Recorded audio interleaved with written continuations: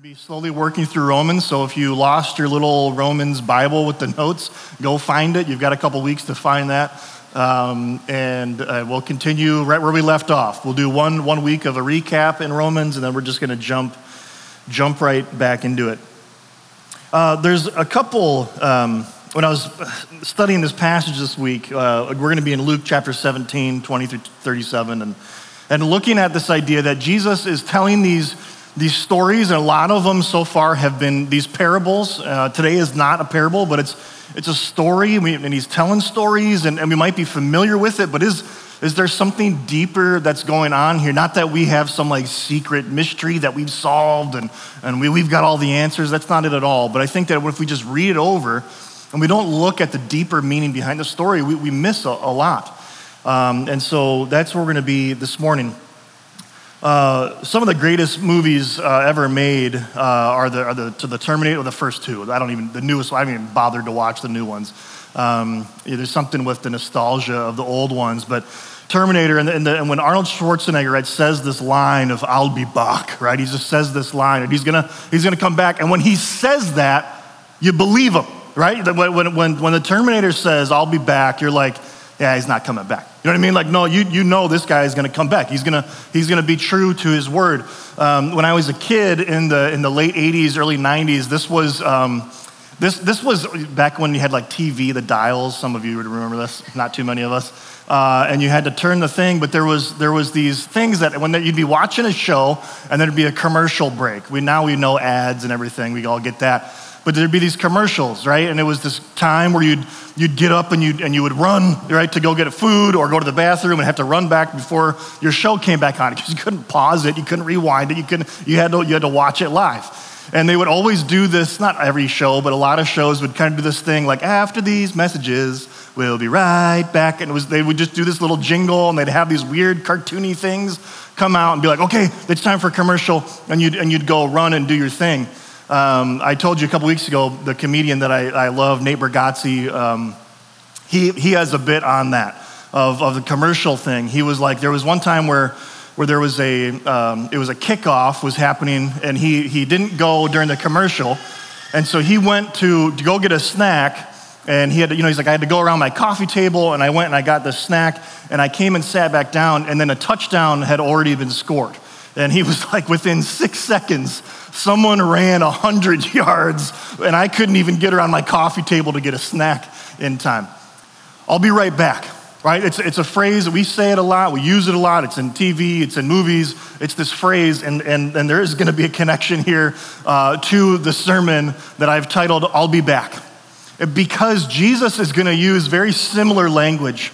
In the same way, I know it's like maybe it's weird maybe to think like, oh yeah, Jesus and the Terminator. When Jesus says, I'll be back, he means it.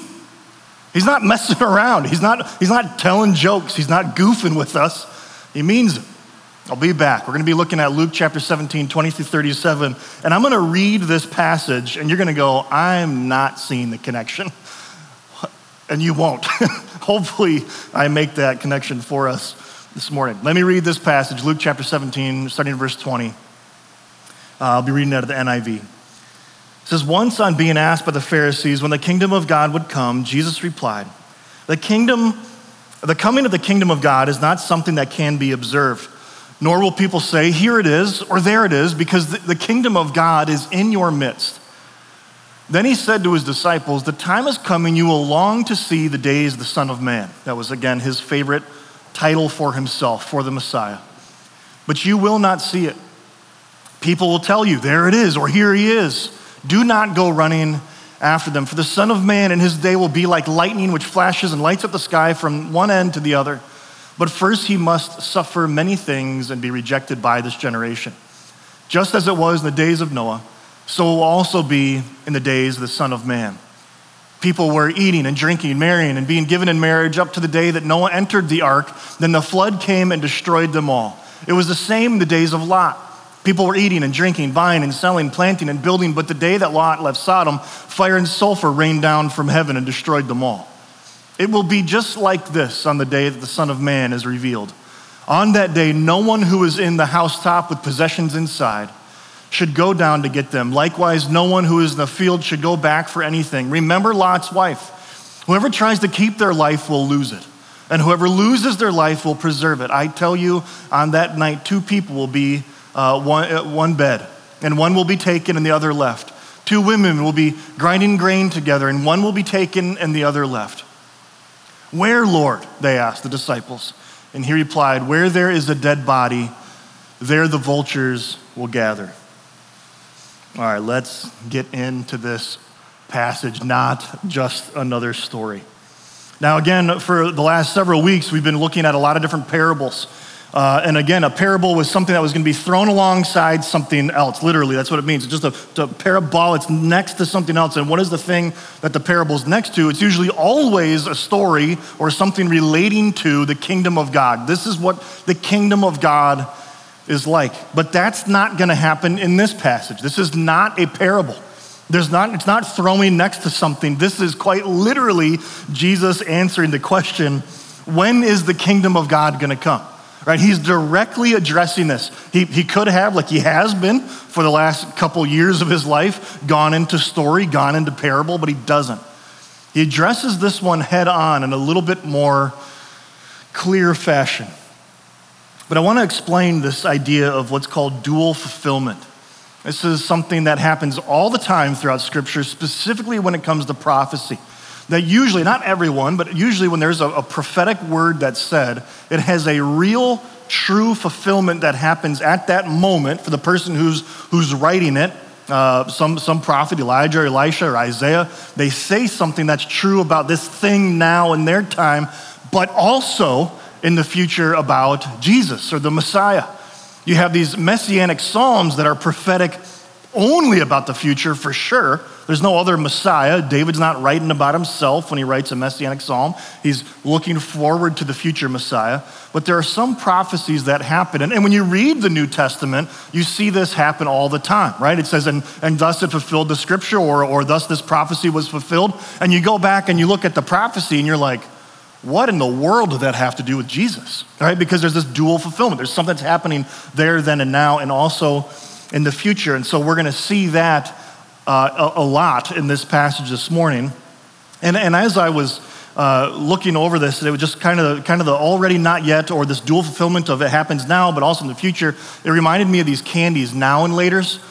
Does anyone remember these things? I don't think they make them any. Well, actually, this was a picture from Amazon. You could buy this right now, I guess, if you wanted, but it's not as popular. I remember as a child getting a filling in my tooth ripped out from one of these things. That might have been the last time I tried to eat one of these things, because they are exactly how they're described. They are so hard and so chewy that you eat them both now and you will be chewing it for a long time later. That's why they're called, right? Like someone accidentally probably made the candy, right? They're in the boardroom pitching, hey, what should we call it? And they're like, I have been chewing on this thing forever. Let's just call it a Now and Later, right? And it works. That's dual fulfillment, okay? That's what we're gonna see happen multiple times in this, not just another story that Jesus is teaching, that something is happening here, now, in this moment when Jesus is there, present with them, but also there's gonna be a future fulfillment. It's both now and later. So we're gonna look at a couple different questions and observations just walking through this text. First one is, where is the kingdom? Once being asked by the Pharisees, again, just religious leaders of his day that usually were trying to trap Jesus, trying to figure something out, trying to make him look like the bad guy. And it doesn't kind of give any motive behind the Pharisees. Maybe they were just genuinely asking this question of, you've been talking about this kingdom of God, you've been talking about it through stories and parables, now we're just gonna ask you point blank. On being asked by the Pharisees when the kingdom of God would come, Jesus replied, the coming of the kingdom of God is not something that can be observed, which would have gone directly in the face of what the Jews at the time would have thought, right? They're looking for a physical land. They're looking for the promised land. Even though they're in the promised land, they're under Roman occupation. Listen, it's not gonna be something you can observe with your eyeballs. You're not gonna just say like, oh, here's the kingdom. It's in this fence line, right? It's in this line on the map. It doesn't work that way, nor will people say, oh, here it is, or there it is, because the kingdom of God is in your midst. I think this is a very good translation of this phrase. The kingdom of God is in your midst. Some of you, if you're looking and you have a different translation, it might just say because the kingdom of God is in you, which is also a good translation, but I like the midst because it has a both now and later effect. It has a here and now. It has a both and effect. That the kingdom of God, it's something that I know I've said many times, the kingdom of God is expanded, is advanced upon one soul at a time. It is a human being going from death to life. That is how the kingdom of God is expanded. It happens in you. It is a spiritual thing, but also, I think, by Jesus saying, in your midst, is also about himself. That I am ushering in this kingdom of God now by what I'm about to do on the cross, but also later when I return. That it's a both now and later, and by Jesus doing that, because we're going to see it, I think, in the context here, right, the very next verse, he's going to say the day of coming is when the Son of Man does something, and so I think he's talking about himself, that Jesus, I am in your midst, but also this is a spiritual reality that needs to take place in your soul, in your heart. So then, I put the second coming, question mark, like is this about now? Is this about the future? Well, I think it's both, which I think we'll see here in this passage. Then he said to his disciples, and I think this is where it's going to be the later portion of the now and later.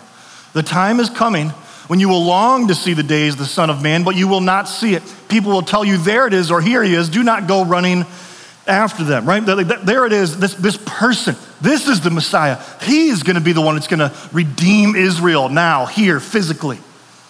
Don't go running after them. Don't go chasing after them. It's not the Messiah. Then he says this, for the Son of Man in his day will be like the lightning which flashes and lights up the sky from one end to the other, right? In the twinkling of an eye. It's going to be this boom, big flash, big bang, and that's going to be it. There's no second guessing. Like, oh, was that Jesus? I think I just saw a video recently over the 4th of July. Someone crazy fireworks go off. These little kids were coming back home and they ring, they had like a Ring doorbell and they're trying to get in the house, and then all of a sudden these huge fireworks go off and this little girl goes in this thick Southern accent, Jesus just came back. There's not going to be any second guessing, right? No one's going to be like, was it Jesus? Maybe it was, maybe it wasn't. But we see this future aspect, the second coming when Jesus returns, but then you have the now. But first he must suffer many things and be rejected by this generation. But we see this aspect that when Jesus dies on the cross, the immensity, the magnitude of the things that happen, that the sky is darkened, there are lightning flashes that happen, there's an earthquake that happens, that the centurion that's there at the cross that witnesses all these events says, surely this is the Son of God.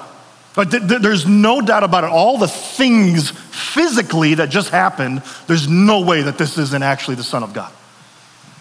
It's a wild story, and then we see both now and later in this time in this story that Jesus is the initiator of the kingdom of God.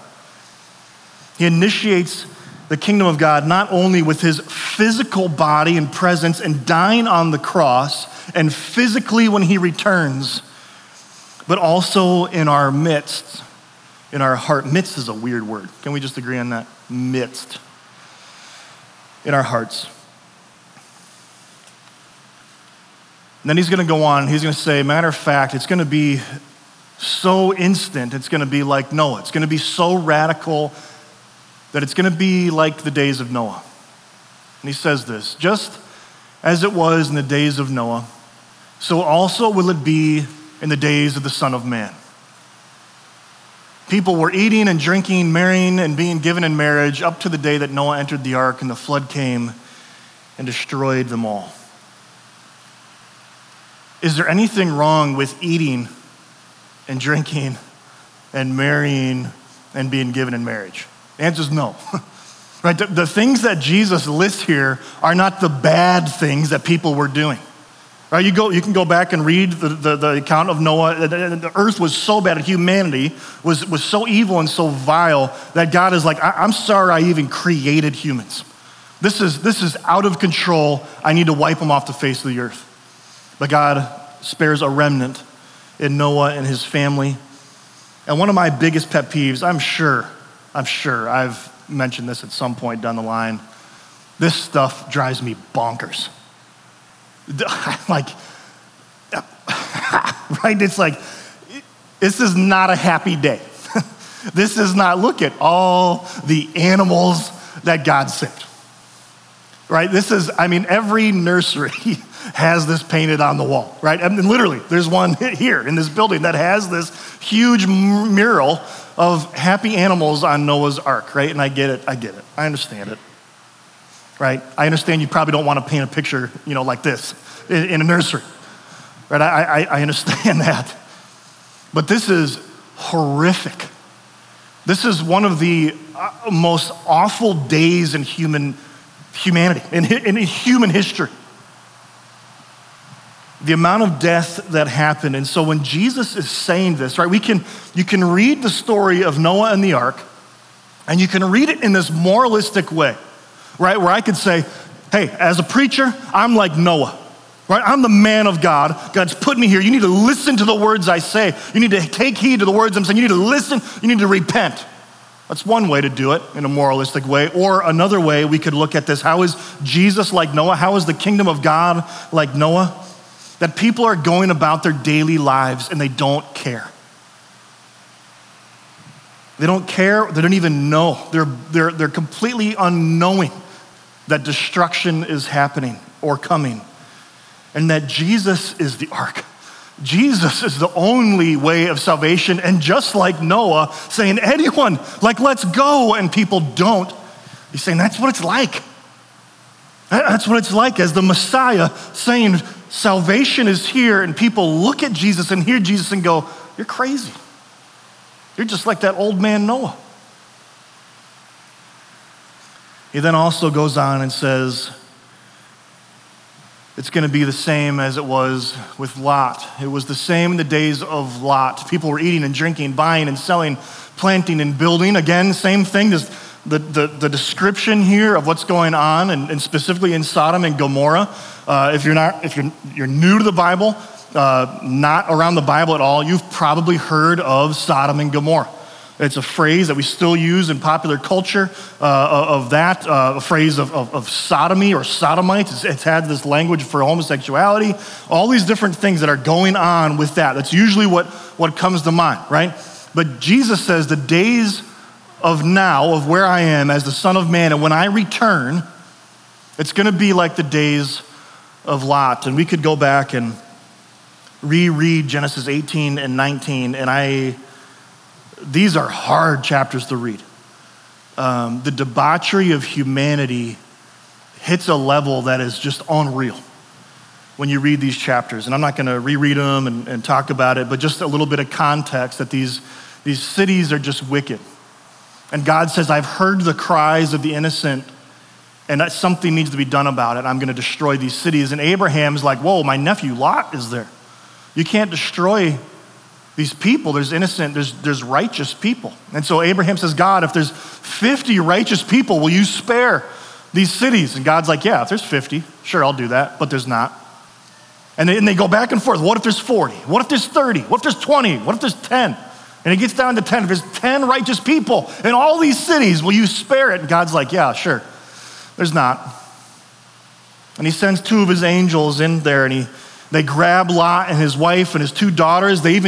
Lot tries to go, and again, just telling everyone, he's warning people. It tells his sons-in-laws that are betrothed to his daughters, like, hey, the city's about to be destroyed by God. We got to go. And it says they laugh at him because they think he's joking.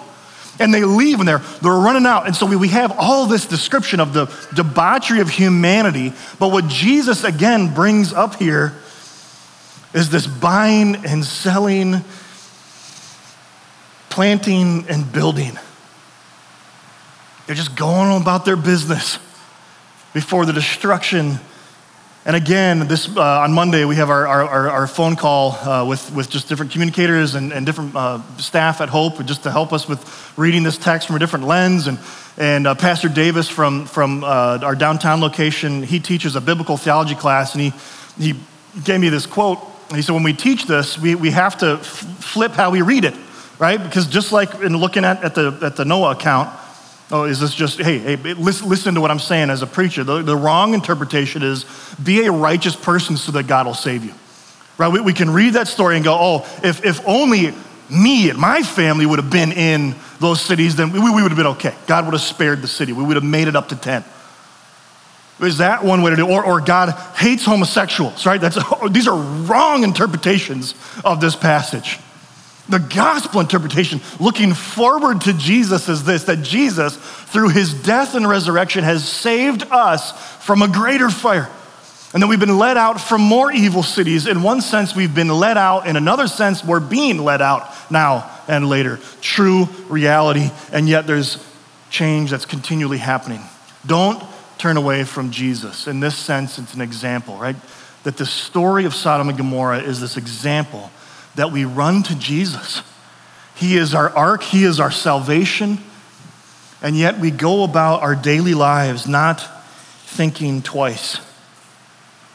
And again, I think what is easy to do when we hear stories like this is it's easy for us, again, to be the good guy in the story. To be like, well, I'm good. I know that I'm saved. I believe in Jesus, all that. And yet, in our daily lives, do we just go about as if nothing's different? We just carry on. Or does my faith in Christ change things? Jesus says the same thing will happen. It will be just like this. Eating and drinking, carry on with daily life, not giving a thought about the Creator. And on this day, the Son of Man is revealed. And again, put yourself in the shoes of people listening to Noah. Hey everyone, a flood is coming. I'm gonna build a huge ark. You guys can get in here if you want, but you better do it now before it's too late. No, you're crazy. You're crazy.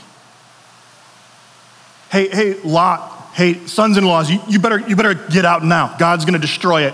What are you talking about? You're crazy. Listen, one of the major tenets of the Christian faith is that we believe Jesus, who died and rose again from the dead, ascended somewhere in heaven, is in a body, and he's going to come back. What? That's crazy. That is crazy. And yet when Jesus says, I'll be back, we better believe he meant it. Jesus says, on that day, no one who is in the housetop with possessions inside should go down and get them. Likewise, no one who is in the field should go back for anything. Remember Lot's wife. And so we're not gonna read the story, but Lot's wife and Lot and his two daughters, as they're running out of the city with these two angels, Lot's wife just turns back, just wants to look back, and it says that she turned into a pillar of salt. Whatever that means. She lost her life. She was destroyed because she looked back. She wanted to know what was going on. I don't want to lose this thing, this part of me that's so integral to my life and who I am. I can't lose this. She's destroyed. And I think the whole point, the crux of this whole thing is that whoever tries to keep their life will lose it, and whoever loses their life will preserve it. Jesus is saying here, there are no second chances. You don't get to get your things in order before death comes or before I return. There's no turning back. There's no looking back. That's it. This phrase, though, whoever tries to keep their life will lose it, and whoever loses their life will preserve it, reminded me of John the Baptist, John the Baptizer, Jesus' cousin. John the Baptist is prophesied about in Malachi. So that someone is going to come and he's going to pave the way. He's going to prepare the way for the Messiah. John knows this. He's his older cousin, just by a couple of months, John is. And John goes out, he's building a mega church out in the wilderness, in the desert. This guy's building this mega church and he's baptizing people, dunking them underwater, a baptism of repentance, the same way that we do thousands of years later of saying, no, there's an inward reality that there's a Lamb of God who's gonna take away the sins of the world. And John the Baptist is building this huge following and all these disciples, And then he sees Jesus and he goes, that's the guy. That's the Lamb who's going to take away the sins of the world. Look at him, follow him. That's what's happening. It says after this, Jesus and the disciples went out to the Judean countryside where he spent some time with them and baptized. So now Jesus is baptizing. An argument developed between some of John's disciples and a certain Jew over the matter of ceremonial washing. This idea of baptism, but the way that the Jews would have viewed it. And they came to John and said to him, Rabbi, that man who is with you on the other side of the Jordan, Jesus, the one who you testified about, look, he is baptizing and everyone is going to him, right? Your congregation is all leaving. Your disciples, your followers are leaving you. You built this, you prepared it, and they're all going after Jesus. And to this, John replied, a person can receive only what is given them from heaven. You yourselves can testify that I said, I am not the Messiah, but I am sent ahead of him. The bride belongs to the bridegroom. The friend who attends the bridegroom waits and listens for him and is full of joy when he hears the bridegroom's voice. Right? He uses this analogy of a wedding, that he is a groomsman and that Jesus is the groom and the bride, the church, the people of God are the ones that he is going to embrace, not John. This is not my church, it's not my people. It's all about Jesus. And I listen, I've attended a lot of weddings. I've officiated a lot of weddings. I've officiated a lot of your weddings of couples in this room. I can't think of a groomsman, even if he can't stand the bride, right? Who isn't just full of joy for his buddy, right? My best friend up here is getting married to the woman of his dreams, and this is really exciting. I'm so happy for him. That's what John is saying. I'm not jealous. That's not how this works. I'm so happy for him. I'm full of joy. And John says that joy is mine, and it is now complete. He must become greater, I must become less. The one who comes from above is above all, and the one who is from earth belongs to the earth and speaks as one from the earth. The one who comes from heaven is above all. He testifies to what he has seen and heard, but no one accepts his testimony. Jesus is saying, I am the way, the truth, and the life. The Father and I are one. And he's saying, no one's listening to him. Whoever has accepted it, the few people who do accept it, it has certified that God is truthful. For the one whom God has sent speaks the words of God, for God gives the Spirit without limit. The Father loves the Son and has placed everything in his hands. Whoever believes the Son has eternal life, but whoever rejects the Son will not see life, for God's wrath remains on them. It's the same thing. Don't look back. Keep your eyes on Jesus. Look to Jesus, and whoever tries to keep their life will lose it. Whoever loses their life will preserve it. Right? Again, that phrase, it's an oxymoron. Right? If I try to keep my life, I'm going to lose it. If I try to lose my life, I'm going to preserve my life. I'm going to save my life. Jesus is saying there's this now and later principle that I now currently need to lose my life. I need to look to Jesus, the beginner and the end of my faith, the author and the finisher, so that later I can preserve it through faith in him. Moving on, the rapture? Question mark. What's going on here? Verse 34, Jesus says, I tell you, on that night, 2 people will be in one bed, one will be taken and the other left. 2 women will be grinding grain together and one will be taken and the other left. You can see that in the NIV, there's that little 36, verse 36 has been taken out of the text. Some of the older translations might have that in there. It's very similar. It's 2 men are in a field, one will be taken, one will be left. That verse just wasn't in the oldest manuscripts, so they didn't think that was maybe part of the actual original text. That's why that's there. Doesn't matter. It's not integral at all to the story. However, these verses have created, at least since I was a kid, probably $1 billion industry. Okay, there's these books, the Left Behind series and Tim LaHaye, and all this idea that there was going to be this secret rapture of the church, that the church was going to be snatched up, grabbed, taken, right? That Jesus, when he not actually returns, he's going to do this kind of in-between thing where he's going to gather his church and he's going to leave behind people. And if you grew up reading those books or watched the movies, Kirk Cameron, right? You watch those movies, they are terrifying, right? As a child, I remember like just going into a room, and if my brother came home from school and for some reason like left his clothes on the floor before he got into the room, it was like, oh my goodness, I've been left behind. That was terrifying. That's not what's going on here, okay? Listen, we could get into the rapture. I'm not going to talk about it a lot because it's not in the text and it's not in the Bible. That's a whole nother thing, a whole nother series.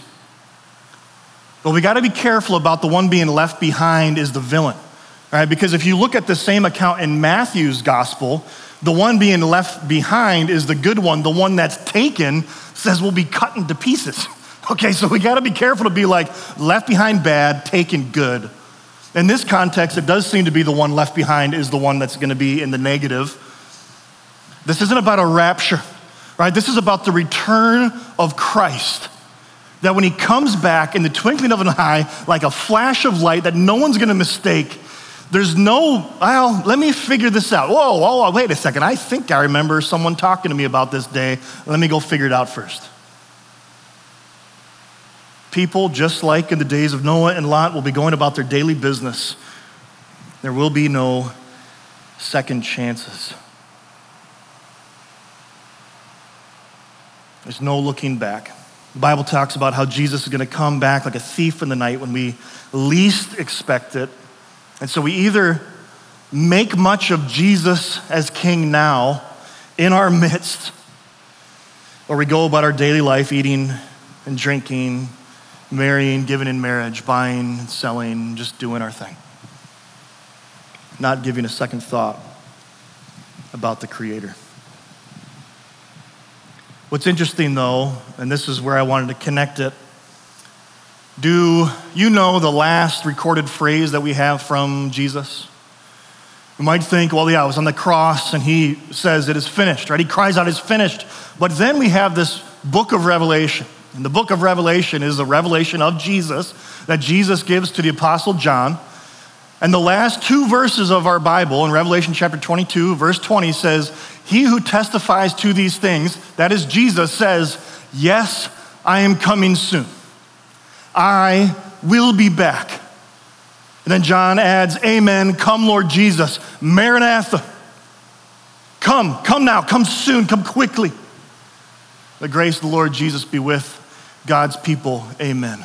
Jesus said, I will be back. And no one knows when it's gonna happen, so don't be trying to read the books. Don't read like 1994, 94 reasons why Jesus is gonna come back in 1994. Don't read that book, right? It's a stupid book, I think. No offense to the author, right? Whatever, right? And there's probably a book like that for every year. And there's probably one for next year or when the next Mayan calendar ends or whatever it may be. There's always some catastrophe or blood moon, and that means, we don't know. Nobody knows. But it will happen because Jesus said it was going to happen. Jesus said, I will be back. Yes, I am coming soon. So we had the rapture. Now let's look at the raptor. What? They asked the question, where, Lord? Where are we going to see the kingdom? They asked, and he replied, where there is a dead body, there the vultures will gather. Vulture simply means birds of prey. If you've seen Jurassic Park, that's what it means. And that's what this is. Carry on, this is just a bird of prey. And so this can be translated a couple different ways. One could be a raptor. One could be that. This is actually available on our website if you are interested in Jesus holding a baby raptor. I couldn't find, there was one that we have floating around the church that says, it was like a thought bubble and it says BRB on it. And that one made more sense in context today, but anyways, that's not one of the options. One of the other options is could it be translated eagle, right? And you read it, it's kind of jarring because when you read it, I think the NIV, not the NIV, the NASB, the New American Version, I think that translates it as eagle. And when you translate it eagle, it's kind of weird, right? Because it says, where there is a dead body, there the eagles will gather, right? And eagles don't eat dead things, right? They don't need to do that. They're not like vultures, which is why it makes sense that people would translate it vulture, except unless maybe Jesus is getting to another meaning here. Eagle was synonymous with America. No, eagle was synonymous with Rome, all right? And the Roman government and the legions, and that they would carry these eagles everywhere they went. And so is Jesus giving a warning, potentially, right? That destruction is coming, and those who are left behind, those who wait in their walled cities, those who don't listen and heed to my voice, destruction is coming. Dead bodies are gonna fall where the eagle comes, right? Because Jesus, in his day, what does he tell the followers? He's like, right, something crazy is gonna happen. I'm gonna be destroyed, I'm gonna be taken away, I'm gonna ascend into heaven, and then after that, destruction, and when that day comes, run to the hills, right? When you go to the Middle East and you say, right, you have a walled city, people, what do? They go into the city. They go into the stronghold. They go into the castle. Jesus says, don't do that. Run to the hills if you want to survive. And the people that listen to Jesus survive when they run to the hills. And the people who are left behind in the walled city are destroyed by the eagle. Okay, that's one thing. That's one way. It's possible. But I do think that there's something about the vulture that just makes a little bit more sense with the dead bodies, the flesh, right? Because these vultures, they eat the dead flesh. And is it possible that Jesus is saying, you want to know where the kingdom of God is? Right? That's what they're asking. Where is the kingdom of God? And I think Jesus is saying, look to the people who eat my flesh. Look to the people who weekly, maybe even daily, time after time, gather together and they eat my flesh. Follow the vultures. In 2 Corinthians chapter 4, 7 through 11, it says this, but we have this treasure, salvation, death to life, he just says, in jars of clay, great band, to show that this all-surpassing power is from God and not from us. We are hard-pressed on every side, but not crushed, perplexed, but not in despair, persecuted, but not abandoned, struck down, but not destroyed. We always carry around in our body the death of Jesus, so that the life of Jesus may also be revealed in our body. For we who are alive are always being given over to death for Jesus' sake. Lose your life to preserve it, so that his life may be revealed in our mortal body. He must increase and we must decrease. All right, that's the gospel application. That's what I've got for us this morning. He must increase, we must decrease. How do we do that? Well, I mean, that's what the entire Bible's about, right? The practical steps of how we give Jesus honor and glory. We minimize our sin, not minimize how we view it, but we destroy it. We kill our sin. We mortify our flesh. We become less so that he can become more. That in our weakness, he becomes strong. When I was a kid, growing up in the south side of Chicago at Southside Baptist School, SSBS, there was, I found this, it took a while to find this, but we had what are those things called? Bulletin board, is that what they're called? You know, those things that teachers would decorate. I don't know who did it. It was in my dad's office, but I know my dad, and I know that he never would have done this. He just wasn't like this. But I thought it was very creative. And it was this, I remember walking in, he taught band, this was in this big band room, this big thing, it was there for years. That he must increase, right? It got bigger and I must decrease. And it just was this visual thing that I think that we need to be reminded of today. That Jesus must be made much of. And that when I go about my daily business and I forget about the Creator, when I forget about the Messiah, it's just like Noah, it's just like Lot. I need to make much of Jesus. And I think in a good word that we just read from Corinthians, right? That we carry around the death of Jesus in our bodies. That week after week, we take these elements at Hope Lower Town and we look at them, and again, I don't believe, and we as a church don't believe that this physically is the body of Christ or his blood. That there is something spiritual, there's something miraculous that happens in this, that it's a personal relationship. Jesus is in my midst. He is in me. He lives in me, and yet he's in our midst. He also is doing something. It's a personal relationship, but it's not private. And we come forward and we grab these elements that represent the body of Jesus Christ, that he says, this is my body, which is broken for you. You take and you eat this in remembrance of me. This is my blood of the new covenant, not of some lamb or some bull. I am the lamb that takes away the sin of the world, and my blood will take the wrath of God that every single one of us deserves. Jesus must increase, we must decrease. And we take these elements to remember that Jesus said, it is finished, and also I will be back. All I would ask is that you're a follower of Jesus. You don't need to be a member of this church or any church, but if you love King Jesus, if you want to see Jesus be made much of, if you want him to rule and reign on the altar of your heart and your soul, I would love for you to partake of these elements with us. The worship team's gonna come, they're gonna play 2 more songs, and so feel free to grab these elements as you see fit and sit and contemplate, reflect, confess, whatever it may be, and pray and worship Jesus, who is worthy of honor and praise, and then we will be dismissed. Let me pray, and the worship team will come back up. Heavenly Father, thank you that you are ruling and you are reigning. Thank you for your Son, who finished the work that we couldn't even begin to start to do. That these stories that Jesus reminds us of in the Old Testament are not about moralism and do better. It is about you ruling and reigning in our hearts and our souls. So would that be true for us now this morning? And as we take these elements to remember the finished work of Christ, that we would make much of him, make much of you, and make less of us. Because when we are weak, you are strong. God, we love you and we praise you. It's in your Son's name that we pray. Amen.